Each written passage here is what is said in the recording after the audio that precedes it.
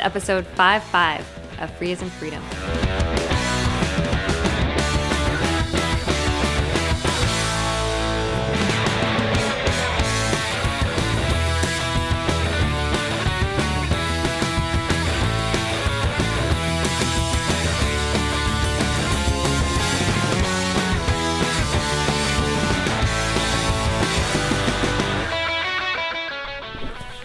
Hi, I'm Karen Sandler. And I'm Bradley Kuhn. This is Free as in Freedom.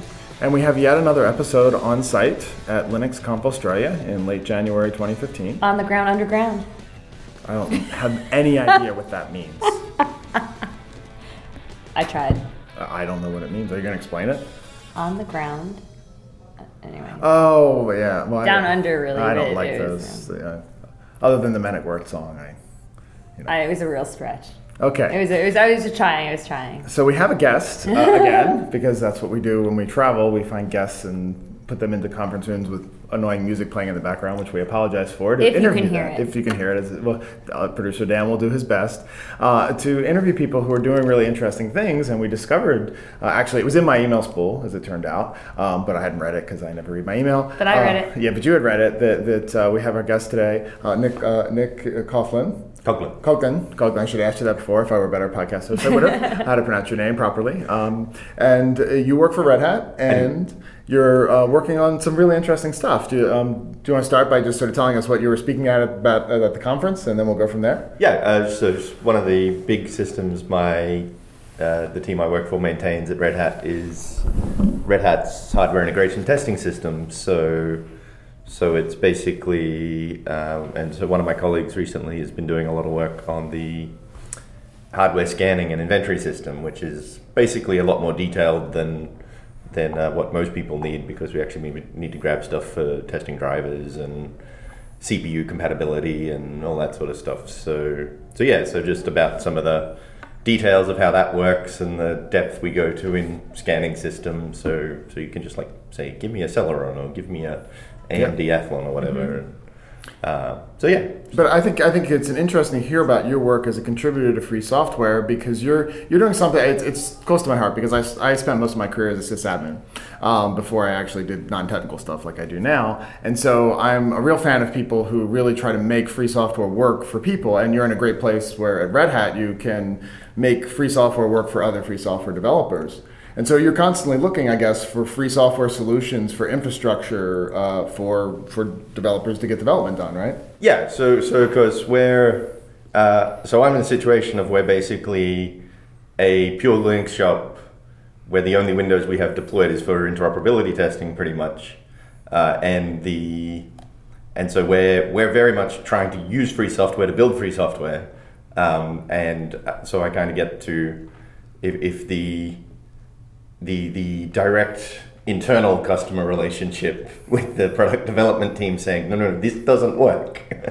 And that Red Hat started doing a lot more around the developer experience and actually that the full infrastructure development lifecycle of how do you get it from a developer's desktop to running in production, and that full pipeline is the open source developer experience often leaves a lot to be desired. And what's your accent? I'm sorry. A weird Australian hybrid, depending on how many Americans I've been talking to recently. I was noticing that. So you're working at Red Hat in Australia? Yes. And so obviously and most of our listeners know how much how the issues I take with GitHub, but it's very common now for people to just say, oh, just use GitHub, just put it on GitHub. But you're actually looking at, and Karen and I are very excited, because you're looking at using a project that's a member of Conservancy called Calithia, which is a self-hosting kind of system for the type of stuff people tend to do on GitHub, but being able to host and install it yourself internally. And so I'm very much the view of that. It's like, as an infrastructure company, or as a provider of corporate infrastructure, is my actual day job, and it's like, from a competitive point of view, it's like, no, I do not want to enable monopoly providers. It's like, it's like, oh, sure, it's convenient in the next 6 months, and then 5 years down the track, it's like, oh, why did they just jack all their prices up? And it's like the one thing to learn from economics is that incentives do work, and that the reason people go after these monopolies is that it's like it's because it works in their favor further down the track. And as a customer, you're like going, well, hang on, that's not in my interest further down the track. And so how are you starting to see, so Calithia, it being a free software system that can do the kinds of things that GitHub does, how are you starting to integrate that? What are you seeing with it? Where do you see us missing things that those other systems have as featers that we need to do? Like, how are you looking at it? So the interesting thing from my point of view is that I think the value that a service like GitHub provides to people isn't necessarily in the software itself and the UX and that kind of thing. Although they did have some very good ideas there. But just in making the hosting somebody else's problem. Mm-hmm. Like somebody else is worrying about your backup, somebody else is worrying about your data replication. Basically, it's service administration as a service. And that there's actually some interesting stuff happening the next layer down around so things like OpenStack and OpenShift and Cloud Foundry, that the open source vendors are basically figuring out how to take this stuff that happened internally at places like Google and Facebook and Amazon and happened in a closed way, proprietary provider. So Google has started opening up some of their stuff, Facebook opened up some of theirs, and that as we get that automation layer out, that running a service like GitHub yourself should cease to be as painful as it is today. Mm-hmm. And that there'll be, and so that's kind of, with the Calithea stuff, that's kind of where I'm like going, well, it's like, we shouldn't need to run, or we shouldn't need to use a third party. A third party. It's like we should be able to get this to a point where we can just automate it ourselves, run it ourselves, use Salt for the production servers, and just basically make it relatively easy to run and maintain, but then have the full control that we need to start supporting some of the more complex workflows for the CPython project. Yeah, so I want you to talk some more about that, because Karen and I, obviously, we're always advocating for Conservancy projects to get adopted, and it's just so exciting that you've made actually a proposal because you're involved in you're a member of the Python Software Foundation, and involved in PSF, and involved in the CPython infrastructure. And so you were telling me before, which I'd like to tell to our listeners as well, that you've made a proposal for Calithia to be the default for this is really distracting. I'm sorry for asking these continuously distracting, not on the topic questions, but how is it pronounced?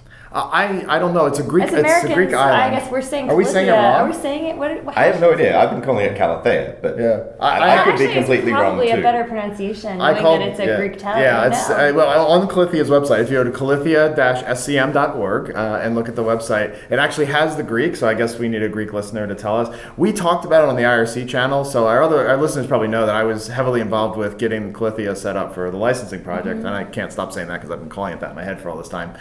Maybe one of our three listeners lives in, but we have the Key Calithia team is a guy who lives in the Netherlands, somebody who lives in the U.S. because I'm involved, and then there's another U.S. person named Sean Farley, and then a Eastern European fellow. So I don't think there's anybody Greek involved that can pronounce it.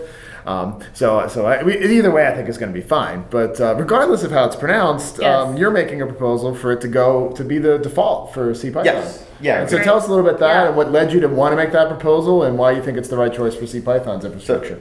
So one of the things GitHub did really get right is that as a workflow for simple projects with like kind of a single line of development, the pull request model is just a brilliant way of doing code review. And when you combine it with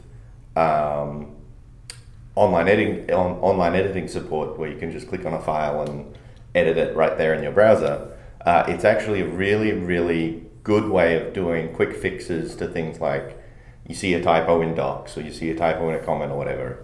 That it's just a really nice way lower the barrier entry to simple fixes, like ones that don't risk breaking the world. And so for the CPython project, so the Python reference interpreter, the branching model on the main CPython repo is really quite complicated and messy because we've got 2 active maintenance branches at any point in time, the main feature branch, and then we'll have, so we have up to 3 active maintenance branches, and then we'll have a couple more branches in security fix mode. And so most of there's just no percentage in a web hosting service catering to that kind of complexity because there are very, very few projects that need that kind of complexity. CPython just happens to be one of them. But in addition to that, we have a bunch of additional support repos for things like the developer guide, the Python enhancement proposals. There's a few other things like some of the how-to guides and stuff in the main documentation that I'd actually like to extract out into their own repos. And for those, I think, would really benefit from that pull request with online editing capability. And so I'd had a proposal sitting around for over a year, I think,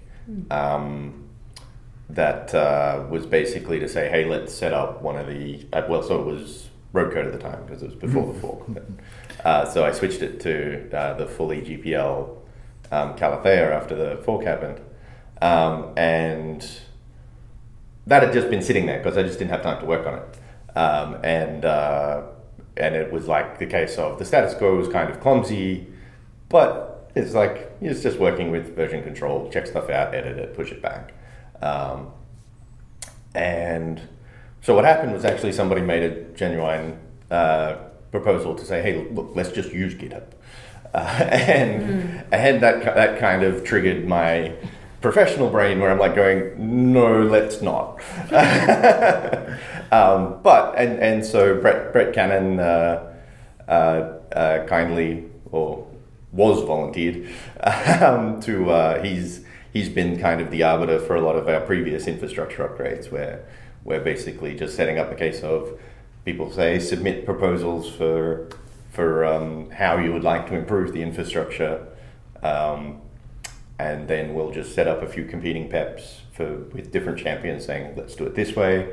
And then, so his timeline was having proposals in by the end of January. So at this point, it's looking like it'll basically be Donald's proposal to just use GitHub and mine to use a self-hosted Calathea. And then basically, we'll start working through those, set up demos, say, so that people can actually see what it's going to be like. And then he'll probably make a decision around May or so, and then we'll aim to have something in place for the Python 3.6 development cycles. So it's decided there's not a vote on one of these proposals. Yeah, I was surprised to hear that actually, that it's just a decision by one. What's the process? So basically, it's pretty much the same process that the Python enhancement proposals themselves go through, which is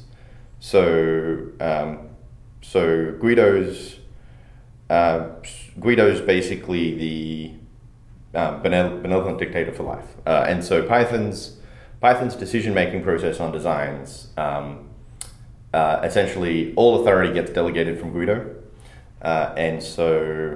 but it's the thing of you're not making what the role is when you make the final decision maker on a PEP is basically to be the one who decides when consensus has been reached, and so it's really pretty much the Apache style voting system of you can be +1 on a change of I think this is a good idea and yes it should happen. The +0 of I think this is a good idea, but I don't actually care if it doesn't happen. The -0 of I suspect this is a bad idea, but sure, if you want to do it, go ahead. And then the -1 is the veto, where you're basically saying, no, this is a genuinely bad idea. I'm going to campaign to make it not happen. And so that decision-making process, it's right. Like rather than having a vote, it's the thing of the proposal has the designated authority whose basic job it is to listen to everybody, listen to all the objections, listen to all the proposals, and basically say, yes, this is the one this is the direction we're going to go. Is there any support for your proposal already? So it's basically the case of the current concerns aren't so much around the software itself. Like, I think most of us are pretty familiar with the GitHub style workflow at this point. And so the concerns are more around, historically, we've done a bad job of getting people interested in contributing to infrastructure maintenance. So like we've had a few cases of choosing to run our own services, but then not doing the work to say, well, okay, this is how people contribute to CPython, but if they're interested instead in contributing to the issue tracker or that sort of thing, is the developer experience around those is often quite bad, with really quite high barriers to entry, which then means it doesn't get work done, which then means it it'll stay static for years while the world moves on around us, and then we'll kind of go, our developer experience is really bad relative to other options, we should do something about it.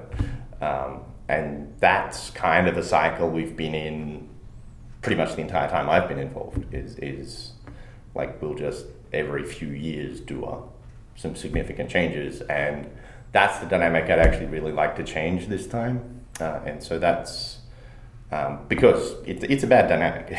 It's like you want the continuous improvement in your infrastructure rather than doing a rip and replace every few years. Well, I think as sort of a planning matter, it was a good idea to reach out to the Calithia community and try and get them involved, because it's a younger project. As you mentioned, it's a fork of another one. Which, by the way, at some point I'll broadcast we'll broadcast on the show my talk about why Calithia is a fork. I thought we had a show already. We hadn't done that yet per se. So I think we've mentioned it a few times. So that show is coming. So in the future archives, you may jump forward to that and then come back to it. But I think it's somewhat irrelevant. It's simple to this discussion. It's simply the fact that Calithia doesn't have a ton of users yet as a project, and the fact that you've contacted the community, I think it's a good and sometimes a political move, because you've contacted the community. Hopefully, I think the Calithia community, while small, is going to be really supportive to grab this great user base of the CPython folks. Well, and also from my point of view, I think it's a mistake I think we've made in previous cases where we haven't done that.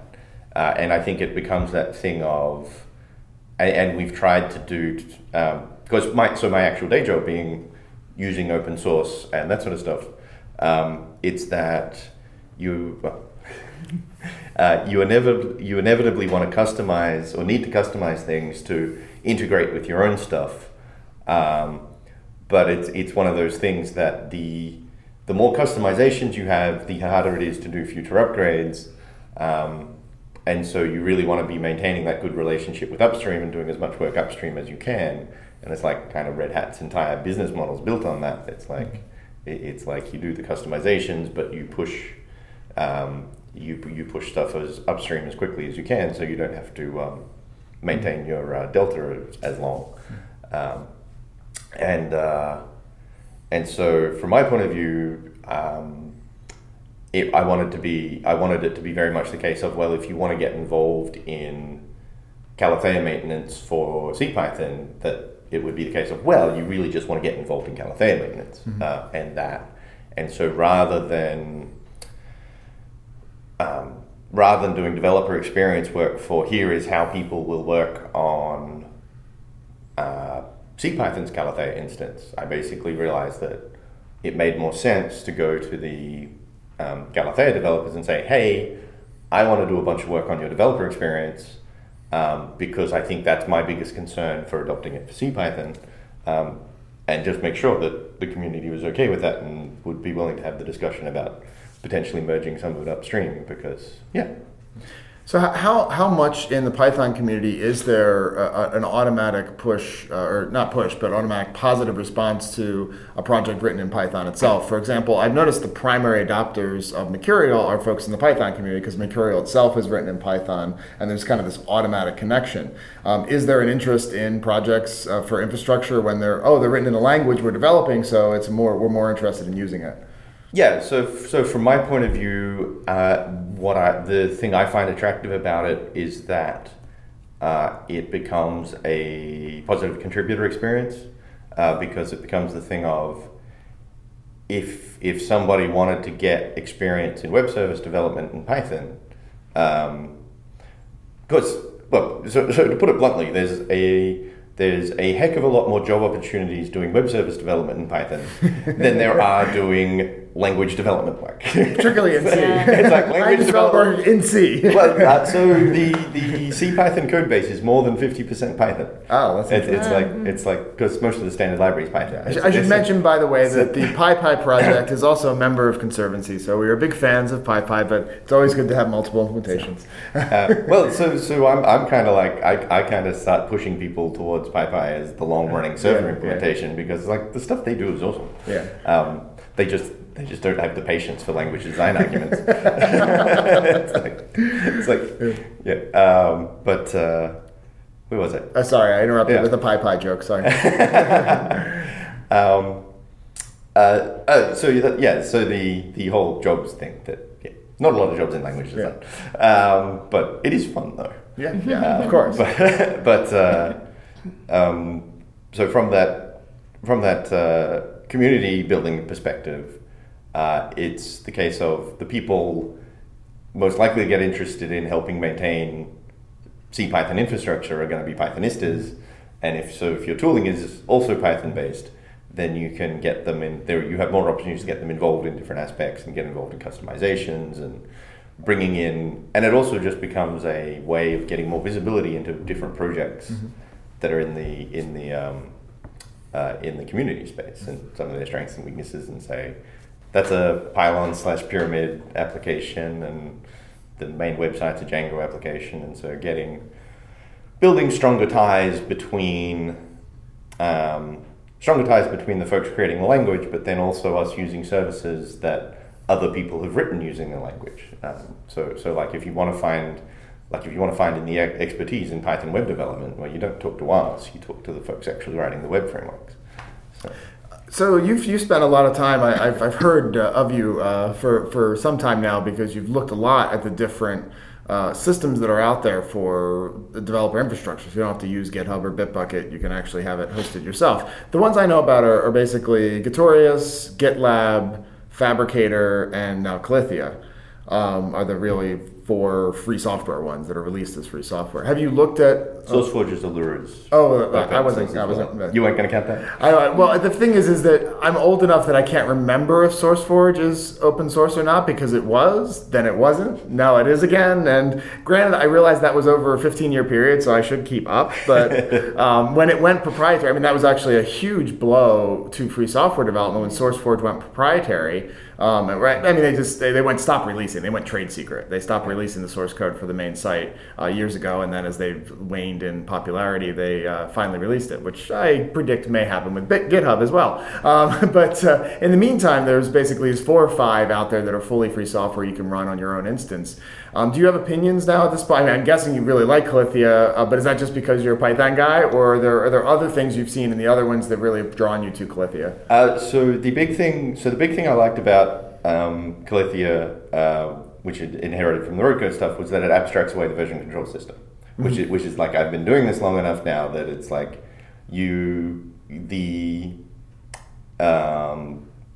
like Git was just kind of one of that you had the crop of distributed version control systems that all came out at once, and so I've gone through the adoption of version control in the first place, and then the recognition that atomic commits are a good idea with the migration to Subversion. Actually, sorry, I just missed the RCS days, so I at least started with CVS. I used RCS first. I'm proud to be that old. So I at least got to start with CVS. But then, so the CVS was awesome. When you went from RCS to CVS, it was like a huge leap, you know. And so actually doing infrastructure development professionally, it basically see the thing. It's the thing of that when a technology first becomes popular, if you're spending all your time talking to early adopters, then it becomes the case of, this is going to be here and it's going to be permanent. Nothing's ever going to replace it. Mm-hmm. And then you're like going, well, hang on. So it's these things move in cycles, and so it's like somebody has a genuinely good idea and executes well enough to gain popularity, and that Git has basically achieved that. Like Git does what it does very well, but it also has some pretty significant usability issues. Mm-hmm. And that as a systems integrator, what you basically learn is that you often always want to start with two, because so Calathea at the moment supports Git and Mercurial, mm-hmm. And so it's got the VCS library in front of it to abstract that away, and it shows the common principles between them. And so what that gives you is that decouples you from the details of a specific implementation. And so that means if a third thing comes along that is actually better than the current generation ones, you have that abstraction layer where you don't have to unwind all your Git specific assumptions because you avoided making them in the first place. And so you have your abstraction layer that's already there that you can plug something else in. And it better positions you for the long-term evolution of systems. Mm-hmm. And so that's where it's kind of my infrastructure engineering background comes in, which is like my first full-time job was a high-frequency communication system where you're integrating allied tech from the 40s and 50s, and you're having to do that because you're like going, we need to talk to our allies who haven't upgraded their gear for decades. And you can't say, oh, well, we're not just going to talk to them because they're an ally. It's like, you have to support their stuff. And it's that thing of that, yeah, just, it really does, like we kind of, when we're kind of in the open source bubble, we forget that we're just a tiny, tiny subset of the world and frequently at the leading edge of adopting new organizational models and new software development and new that sort of thing. And it's just kind of like, well, no, most of the world's not moving that fast. And that you want these hedges and balances to try and say, well, where are we going to be in 3 years' time? Where are we going to be in 5 years' time? Listening to you, it makes me wonder how many distributed version control systems that we can have in Conservancy. Yeah, we only have Mercurial Darks and Git at this point. So Monotone has never applied, so we haven't taken them. I don't know if there's any free software ones. Maybe Larry McVoy will come along and finally release his free software BitKeeper, and if he does, we will welcome to Conservancy. So there's actually one with some really quite cool ideas in it called Veracity. And the thing I've heard of it. Yes, I've heard of Veracity. Yeah, because Eric Sink, the guy who made SourceGear, which is really interesting blog. So Veracity was not just a distributed version control system; it was a distributed issue tracker. Mm-hmm. And so it put because it was that thing of it's like, oh great, you can code offline. Yeah. But when you're coding offline, it's like, how do you update your issue tracker? So your issue tracker is still online, so you can't close the bugs, you can't put comments on it. Mm-hmm. And so the idea of Veracity was that it had a distributed database built into it as well. Mm-hmm. Yeah. And so when you cloned, you not only got the source control, you got the issue tracker. Is it still? It's still around, I think, but it was just one of those things that they just never got the adoption. So I think their main interest now is using SQLite as the mobile phone version for app sync, such that you design your mobile apps so that they work with a local database, and then you sync it to a cloud backend. There are other. I mean, there's other folks looking at that. I know Yelmer, who's a Samba developer, has looked a lot into this issue of distributed bug trackers, and there's the thing bugs everywhere, which is more of a proof of concept than anything else. But it's an open question how to do distributed bug tracking along with code. And so and you're right. Eventually that will come along, and then it'll have to be integrated in Calithea or whatever else. And you, as an integration engineer and a deployment infrastructure deployment engineer, have to be ready to be like, oh, I got to figure out how to do this and give it to my developers as quickly as possible. Well, and so this is actually and the other interesting thing too is like the developer experience stuff for Calathea. It's like my actual day job involves doing a bunch of developer experience work for Red Hat's internal development. So do you want to talk? Are you able to talk some about that? About what you're doing at Red Hat with that? Yeah. So what I'm kind of driving a lot of at the moment is Red Hat's in Fedora, we've kind of realized that pretty much since forever, developers and Linux distros have been at loggerheads, where the fundamental insight that I think we kind of needed is that managing a developer workstation the same way you manage a production server doesn't actually make any sense. That in terms of the developer workstation, it's more a matter of developer control, speed, getting access to the stuff they need to try things out and say, yes, this is a good idea, no, that's a bad idea. And then as a second step is when you start formalizing things, locking them down, getting it into, yes, this is something we're going to take to production and is something we actually want to support and deploy and so on and so forth.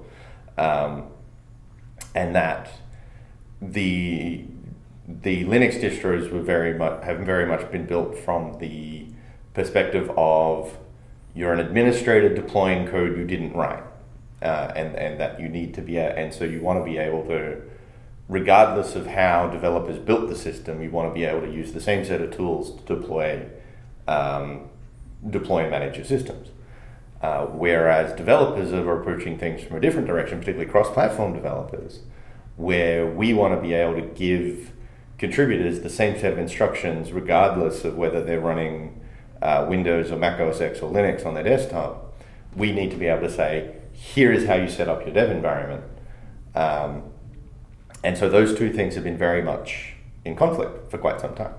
And so what we're finally getting to is the realization that, that we actually need to fix that problem on the distro side, that we need to accommodate that developer experience and say, okay, you're going to be using your developer specific tools. You're probably going to be using different tools from the ones sysadmins are using. And what we need to do is figure out how to automatically translate between them.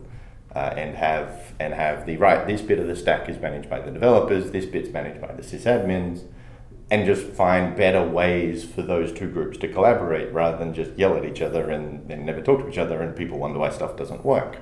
So it's actually really interesting because I'm in the position of driving a bunch of Red Hat's own adoption of the stuff we're selling to customers. And so using our own products to fix our own systems. So it's actually really cool.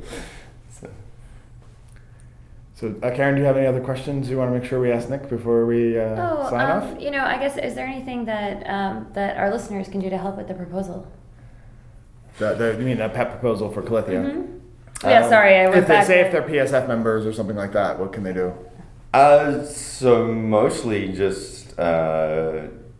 there's they could become an upstream Calithia developer. I'm sure that would help. But barring that, is there anything else they could do?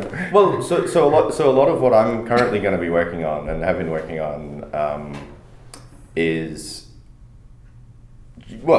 actually trying out some of the instructions on here's how to run up your own demo server and things. So I've done one which is doing a demo server on OpenShift Online, which then Graham Dumbleton picked up and ran with, and I'd been talking about, like, the way I did mine was just fairly quick and dirty, and then Graham has come along and done an actual proper one which gets it up and running under Apache and ModWhiskey, and it's like, I'm going, cool.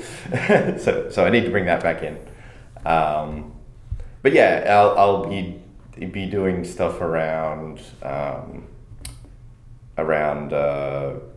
the local developer experience and how you run up dev servers locally. And so that'll mostly be on my blog at Curious Efficiency. And so that'll... So give that URL exactly of your blog? So curiousefficiency.org. So we'll encourage listeners to check out your blog. Is there?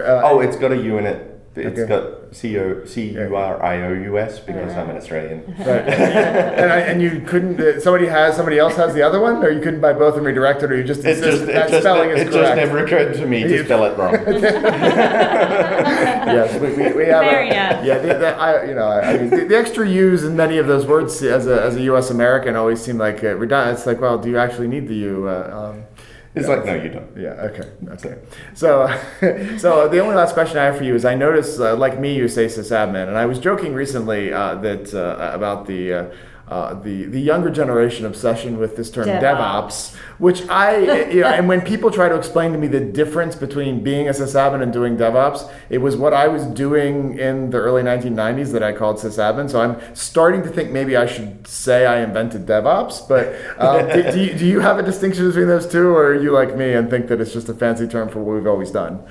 So it is a jargon term for a bunch of ideas, but the fundamental thing is that it basically, uptime of production is the developer's problem, is the fundamental notion that if production goes down, it's not just the sysadmin's problem. It's you design your entire development lifecycle around the idea of the everybody in that chain is responsible for the stability of the production service. So that's the only definition of DevOps that I've ever heard that I don't object to. Yeah, I agree with that idea. I find a lot of it is people trying to say that they're more awesome than sysadmins because they're DevOps, which I have issue with that interpretation of the phrase. I assume O'Reilly came up with that term. Oh, really? DevOps. Oh, I don't know. I'm just... Tim O'Reilly branded it? I don't know. Actually, I'm joking by saying that it sounds like an O'Reillyism. Yeah, so it's from my point of view, it's to me, the buzzwords are basically the jargon of the management world. Mm-hmm. So it's like, when things like Agile and DevOps and cloud and whatever, where you're just like going, okay, they're so overused and been stretched to cover so many different things. You're basically at that point, you're like going, that's managers talking to each other, and that's what we sound like when we're talking to each other and business people can hear us. It's like, and you're like going, oh, okay. It's a different world, different mindset, useful shorthand for a whole constellation of concepts around how you divide organizational responsibility. And it's basically about breaking down that model that exists in a lot of companies where developers will write rubbish, throw it over the wall to QE will then throw it over the wall to ops, even though it failed testing, because there'll be a manager saying, no, you have to get this feature into production, and you'll be going, but it's broken. It's like, no, we have to ship it. And so the DevOps mindset's just basically the case of you're providers of a service, mm-hmm. and that code that is sitting on developers' machines and isn't in production is not useful. Mm-hmm. And so you want to get enhancements from developers to users as quickly as you can, and just how do you really fundamentally rethinking the way we do a lot of corporate infrastructure, because a lot of it's very unhealthy it's very inefficient, basically. It's just not providing. It's a way of working which ends up delivering bad software from unhappy developers to unhappy users. So you're like going, okay, this is a system which nobody is happy with. Maybe we should try doing it differently. So other than reading, so they read your blog, and then if they want to get involved in the Calathea or Calithea stuff that you're working on directly, just on the main upstream mailing list is the right place to go, or is there another place? There's actually an infrastructure. CPython infrastructure at python.org, I think it is. Mailing list. So check out infrastructure at python.org, the Calithea website, calithea-scm.org, and your blog again is curiousefficiency.org. With a U.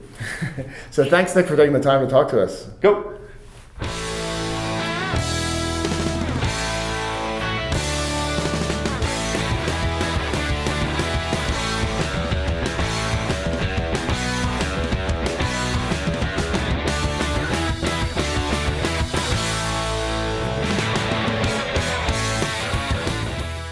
Free as in Freedom is produced by Dan Lynch of Pod Factory and can be found at podfactory.org. Thanks to Mike Tarantino for our theme music. This episode of Free as in Freedom is licensed under the Creative Commons Attribution Share Alike 3.0 United States license.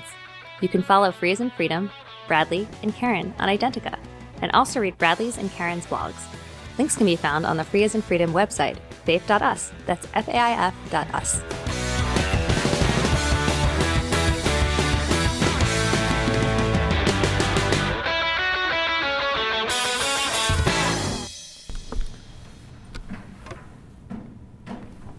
Hi, I'm Karen Sandler.